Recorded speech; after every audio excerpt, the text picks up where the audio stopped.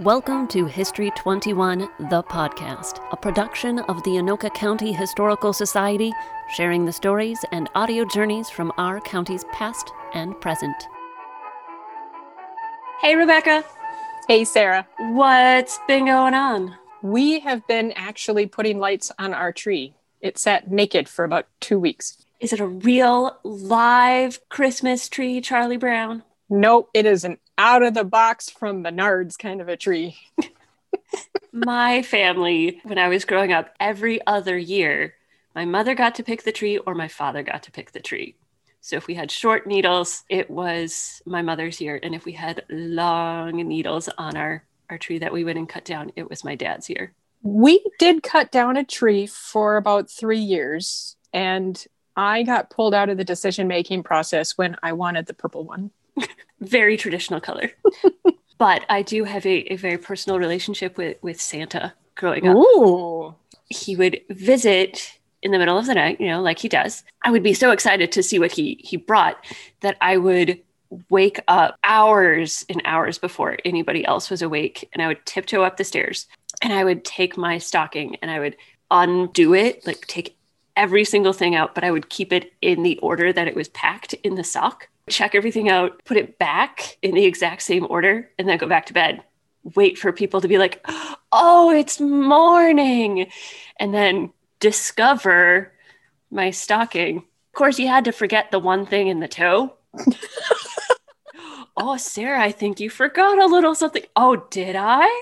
Oh, there is a thing in the bottom. I don't think my mother even knew that I did this. Guess what? She knows now. Yes. Did not think this through.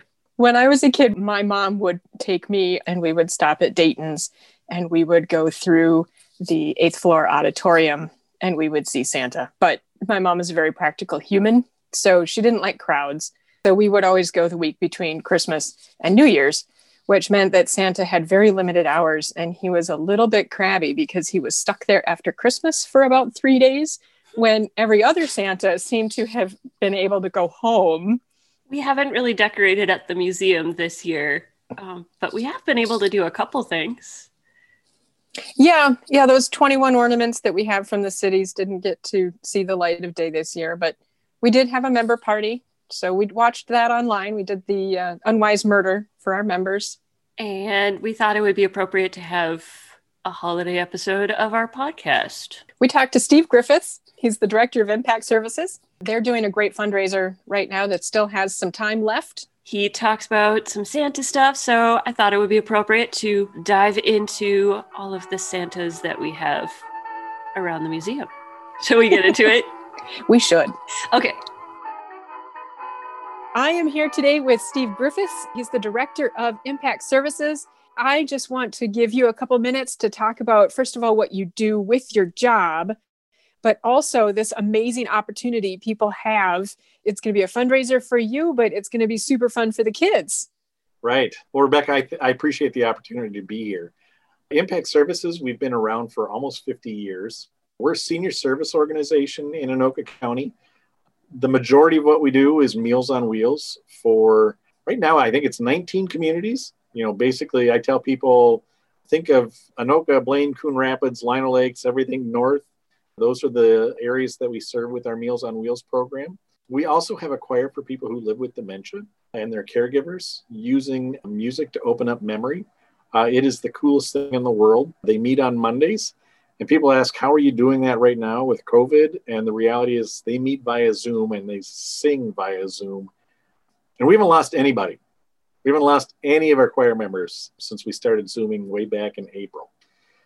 And then the last thing that we do is we have a program called Family Aging Education, which is an opportunity for families to engage in some conversation to talk about planning for life of aging. Instead of just planning for death, we like to talk about what life looks like and how do families help mom and dad age with as much dignity and honor as possible, but really trying to help break down the barriers to communication so that there's a plan in place before conflict arises. You run a great program. You really do. I enjoy being nonprofit partners with you. And you as well. You had to say that, right? No, I love your spirit. I do. I really, really do. Speaking of spirits, and we are not going into the Marley type spirits here. You have got an amazing fundraiser coming up this holiday season. Kids are actually going to be able to Zoom with Santa. Yeah, I've Santa Claus for a long time. The first time I Santa Claus when I was in college. And I love to tell this story. I did this obviously during winter break one year. Target had hired a company to do this, and they hired a bunch of college kids to come in and, play this Santa Claus and the elves. And my first night was the night before Thanksgiving, and the owners came into me, and I was the first one on the first shift. And the owners came into me and said, Steve, the vice president of marketing for Target Corporate is here tonight. And they don't believe that college kids can play Santa Claus. If they don't like how you do it, they're pulling our contract from all of the Target stores. No pressure, right? No pressure. I've never done this. So my first shift, I had to walk from the employee entrance all the way to the back of the store, making sure that people knew that Santa was there. And then I watched as the vice president of Target marketing stood and watched me. And then 30 minutes later, he left, and the owners of the company came over to me and said, Steve, they loved you. And we're all good. And I'm like, oh, well, thank God, because I didn't have anything else set up for work for winter break. So I've been doing it for a long time. And I really enjoy doing it. It's fun to connect with kids. And this year, I just started thinking, in the summer that visiting Santa Claus is going to be very different this year because of COVID. The mall Santa Claus might be there, but there are going to be a lot of people who maybe don't want to go see Santa Claus because they know the risk of COVID. So we actually set up a website, and it's very simple. It's zoomwithsanta.org for people to spend 10 to 15 minutes Zooming with Santa. And it's me, and it's very simple for people to do. We're asking for a $25 donation for that time.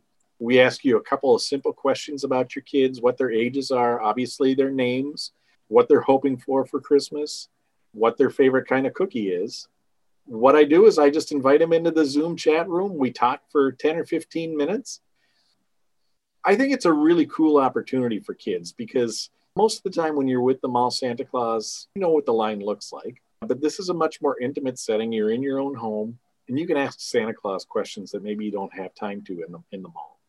I've had about 10 of these so far, and every one of them has just been so much fun to see the kids in their own environment, running to get their cat or their dog or a picture, asking Santa what he wants on the cookie plate. They've just been super enjoyable. We do these in the evenings, Monday through Friday. We start at 4 o'clock and go until 9. And then also on Saturdays, and I think it's from 9 to noon and 1 until 4. And you just sign up for your own 15-minute session. We send you an access code to get into the Zoom room. And then we have the conversation. And then we just ask if you'd like the recording, if you want to make another donation, we just put it in Dropbox, and we just let you go and pick it up. All those donations support our programming. As people can imagine, our Meals on Wheels program, food insecurity for a lot of our seniors is a big deal right now. So know that it's going to a good cause and giving your kids really something that's memorable, something that you're going to be able to share with grandma and grandpa, more so than just the picture with Santa Claus at the mall. I love that they get the chance to get the recording with Santa. That's genius. Especially in today's world where everything is virtual. To be able to share that with grandma and grandpa, or even to pull it out next year and just say, hey, do you remember we saw Santa Claus? While it's not tangible, it's something that, we can sight and see. And as a kid, you can always go back to, and even in the summer, have the opportunity to say, hey, can I look at that call with Santa again? You could pull out Santa in July as a whole nother fundraiser. You could have him at the beach and have people call into a summer vacation. I like it. I hadn't even thought about it, but we certainly could do that. Yes. No, I think that's got some legs on it there, Steve. I like it. I think as a kid, having those special memories are the things that, you want. I mean, I have the pictures that I have with Santa Claus, but I don't have any real tangible memory of going to visit Santa Claus. And this is something that literally sits on the internet or on the cloud, and you can watch anytime you want to. I love it. I love it. So just to recap, it's a $25 donation, 10 or 15 minutes with Santa in the evenings or on the weekend. You can get the recording on Dropbox for an additional donation. It all goes to Impact Services to support the Meals on Wheels program and the choir program. Yep. And it's zoomwithsanta.org. That's correct. Brilliant. Brilliant. Well, best of luck to you, my friend. And we'll hope to talk to you again on the other side and hear how it went. Sounds good, Rebecca. Thanks for the time today. No problem, Steve. Have a great holiday. You too. Merry Christmas. Merry Christmas. Santa has taken a special interest in Anoka County while he's visiting via Zoom with many children this year. A look in the collections here at the Anoka County Historical Society show that Anoka County is a special place for the jolly man in red. He has visited and even made his home in various portions of the county. In a just recently discovered Register of Farm Names in county records, staff unearthed proof that on January 17, 1916, at 11 a.m., the North Pole moved to Anoka County. This new North Pole was a 90-acre farm located in Section 13 and 14 of Fridley. Now, Moore Lake was located just a little bit south of this summer farm.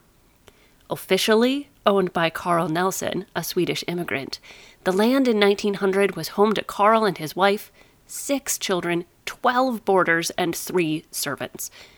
Definitely space enough to hide vacationing Santa and his elves, along with the day-to-day dairy operations. With the North Pole so close, Santa was able to meet new friends at Federal Cartridge in Anoka, and he came to many special Christmas parties for kids at the Green Theater. The Green Theater opened December 3rd, 1914 at 220 East Main Street, described at its opening as one of the handsomest theaters in the entire Northwest. The building was of cream brick, and the lobby sported a mosaic tile floor as well as elegantly marked mahogany and portable box office made of the same wood. The ceiling and walls were paneled in old gold and pink with work from different artists. The theater itself could seat between 700 and 800 people in opera chairs on a sloping floor or in cane chairs on a curved balcony above. The Anoka County Union declared it would be indeed hard for anyone to see where the construction, planning, or decorating could be bettered. It is a perfect playhouse, a credit to its owners and to the city. The theater space showed movies, but was also the setting for Anoka High School plays, glee club, operettas, graduation, commencement exercises, and most festively, it was filled to the brim with children visiting Santa in the 1940s. On December 25, 1940, the newspaper reported Federal Cartridge Corporation has furnished the children of Anoka and the surrounding community with an afternoon of pleasure and fun during the Christmas season. But what was this? What were the kids getting up to? What was Santa doing? Each year, Santa, alias Ed Rotby, sent out invitations to over 1,000 kids from local area schools. Each child from kindergarten to 8th grade received a personal invitation with the help of Santa's designated Federal Cartridge employee helpers. It was a huge undertaking. The Federal Employee magazine, The Monarch, noted the amount of work that went into the event. They said, "There's a lot of work involved in staging a party of this size. There's names to collect and invitations to draw up and print and distribute, over 1,400 of them. There's parents and teachers to notify. There's peanuts to sack and candy to box. There's schedules to meet and buses to arrange for and police to care for possible traffic problems and firemen for safety's sake. And, of course, there's a Santa costume to provide and a Santa to fill it, not only with bulk, but with someone imbued with the Christmas spirit and blessed with a knack with children." The Green Theater manager at the time, Charles Clausen, provided the theater space and also a projectionist for the day. The day of Santa's party. The children presented their invitations at the door, with some children insisting on handing them directly to Santa, even though he had plenty of helpers for the task. I would want to hand my invitation directly to Santa. There were so many kids that they had to hold the program in stages. At 10 a.m., they held the first one for pre-K and kindergarten students. 2 p.m. was the 1st through 4th graders, and 4 p.m., 5th through 8th graders. Each year was slightly different, but the kids enjoyed a number of cartoon shorts. In 1940, the theater showed Popeye, Mickey Mouse, Betty Boop, and The Gray Cat. 1943, they showed 4 Walt Disney cartoons in Technicolor: The Hollywood Matador, Hams That Can't Be Cured, Mickey Mouse, and The Fox and the Crow. Office of War Information Production also showed a short clip depicting the need for conservation in family life for needed war materials. Not everything went smoothly every year. Santa does his best, but things happen. In 1943, there was a large influenza outbreak, and after consultation with Morris By, who was the superintendent of Anoka schools, Dr. B.W. Bunker, who was the city health officer, and Charles Nash, chairman of Federal Social and Welfare Club, the party was postponed. Just 3 years later, in 1946, a different crisis arose. The kids had already begun showing up for the program, but the film that was going to be shown hadn't arrived yet. What are we going to show the kids? The theater manager got busy on the phone and arranged for a duplicate show to be sent out, as the original, which was carried by the Twin Cities News Service, could not be located in transit. At the very last moment before the show was scheduled to begin, a truck arrived with the needed rolls of film. It had been held up at a railroad crossing, and without the help of Santa's flying reindeer, couldn't arrive any faster. After watching the cartoons, the children could meet Santa, and they each received a special box of candy directly from the big guy himself as they left. By the end of the 1940s, the Special Santa program was still going strong, but it had swapped venues from the Green Theater to the Anoka Theater, located at 420 East Main Street, where the Lyric Arts Company stands today. In the 1950s, Santa invested in another residence and built a new summer home for himself and his friends, this time in Ramsey.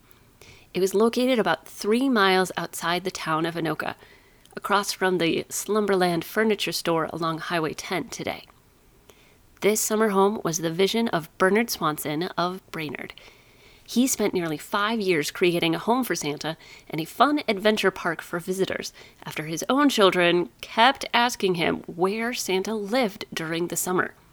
He wasn't satisfied with his answers, and so he took it upon himself to create an authentic answer. Santa's summer home would be in Ramsey. The park entrance was marked by an arch with the figures of Frosty the Snowman and Santa greeting visitors on either side, both reportedly the largest of their kind in the state. Ed Gonzalez reported on the visit he and his family made to the new attraction in 1953. He said, "As we entered this enchanted town, we were confronted by a monstrous green parrot sitting on a huge perch looking at us with an unblinking stare. As we were about to go by him, he started talking to us, and lo and behold, he called my children, Maria and Ricky, by name, and told them the wonderful places to see in this fantastic town." Later, Ed discovered the popcorn vendor discreetly talking into a microphone. He had found the voice of the parrot. I think we need one of these for the museum. Instead of a doorbell, you're just talking to the parrot. Santa's house itself always seemed to have snow on its roof and icicles hanging down. Ed described the home, saying, "The walls are painted a brilliant scarlet, and as we went closer, we found it completely covered with toys, pumpkins," of course, this is Anoka, and blocks spelling out the name Santa's house. We walked through the quaint door where Santa lives, and we found him sitting by his unusual roll-top desk with cute little pictures painted all over it. Maria and Ricky walked to him, and his jolly self gave each one a gift and listened to their outrageous demands for next Christmas. There were other attractions beyond Santa and his home. including a Ferris wheel, kiddie car ride, merry-go-round, and others, circus wagons with animals, a large animated elephant, an animated wild animal show and monkey band, towering Mother Goose characters, a diorama of Cheeseville with live mice residents, of course, and plenty to eat. Santa's summer home retreat didn't last too long, though.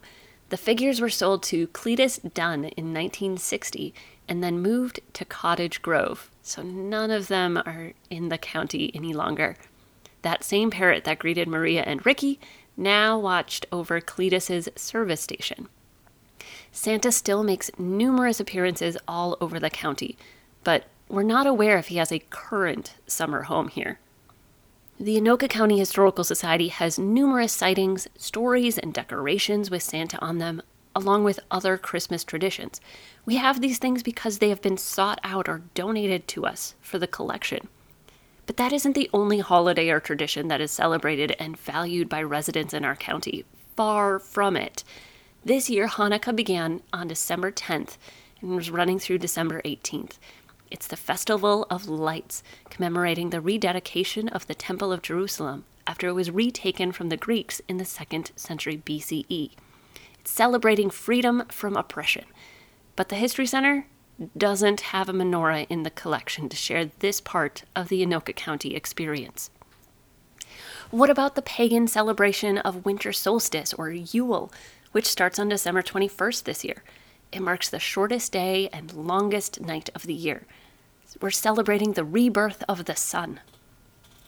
Kwanzaa is a 7-day annual celebration starting December 26th that celebrates African culture. The 6th day features a big feast.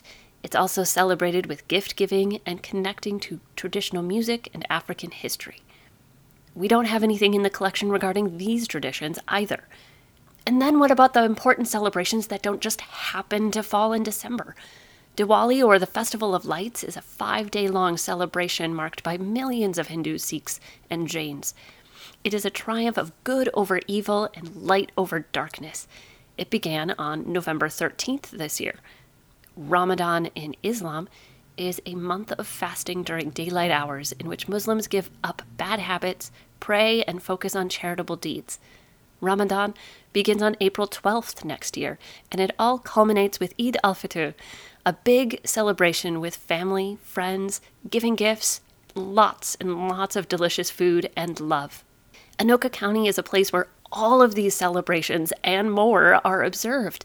Families come together to celebrate and share love and faith, but our collections don't reflect that.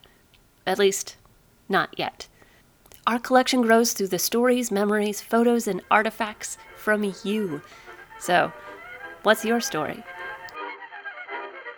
Read all about it in the Anoka County Library Minute.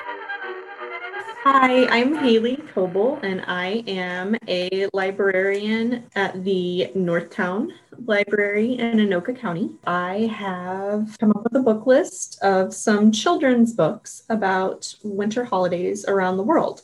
When it comes to learning about things, I find that children's books and juvenile literature is often better than the adult literature because a lot of our adult nonfiction books tend to be about people's experiences and things.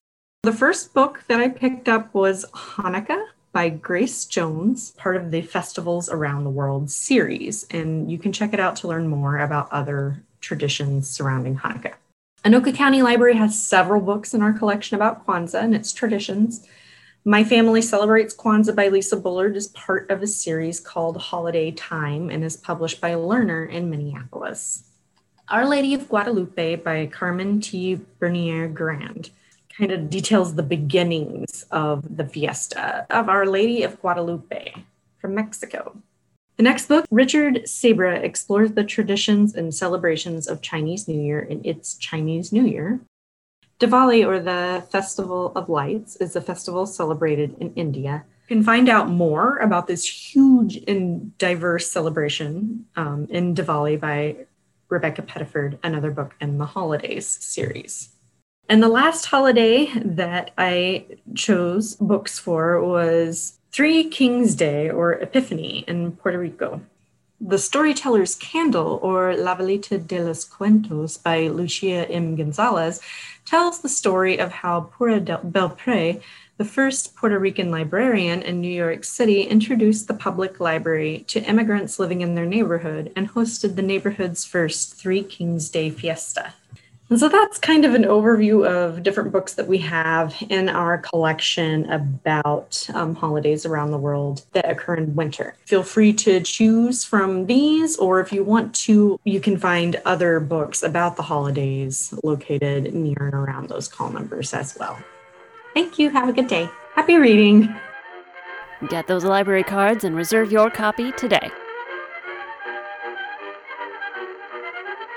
I love the idea that Santa is Zooming this year because he has the technology and he knows how to use it, darn it. Yes, the fact that Santa can Zoom is amazing. And it was a fun time talking to Steve, but I have to say that to support Impact Services, we actually Zoomed with Santa as a family. Of course you did. It was brilliant. It was brilliant because my husband had only seen Santa once and he didn't remember the experience. So I went through their website and I registered him as the human child.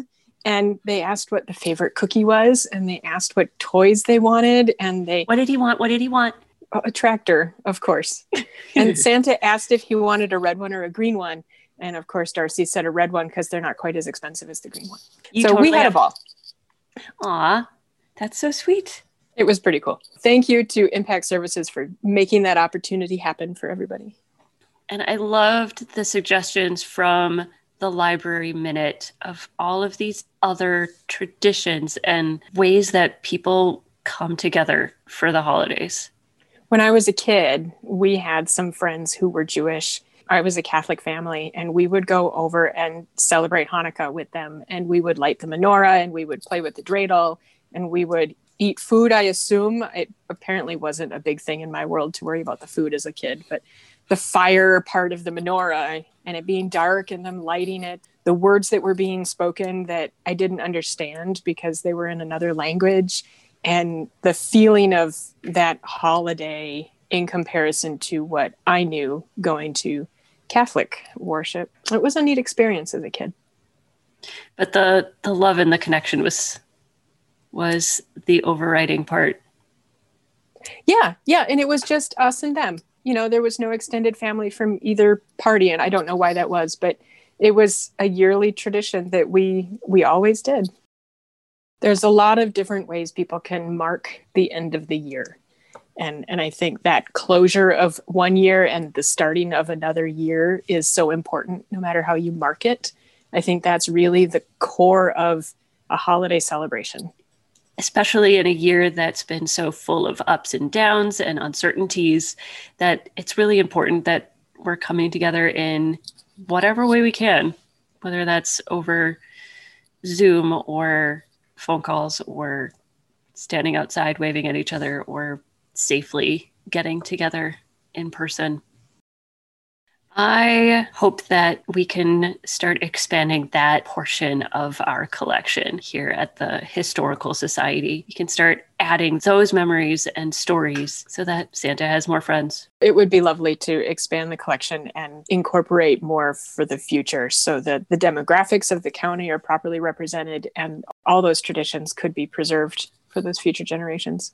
So how are people celebrating in 2020? Drop us an email. Future generations want to know. Dun, dun. It was lovely, Rebecca. It's always lovely to talk with you, Sarah. We will check you for our next episode. Tune in next time. See you, friends. Bye, everyone. If you have a question or you would like to share your own story with us, you can find us at anokacountyhistory.org. We are all over social media, Twitter, Facebook, and Instagram for all who scroll by. For our members and donors, you can find special access to podcast extras, as well as the latest digital resources at our vault, located on the website. History 21 is a production of the Anoka County Historical Society. Remember, the present is the past of the future.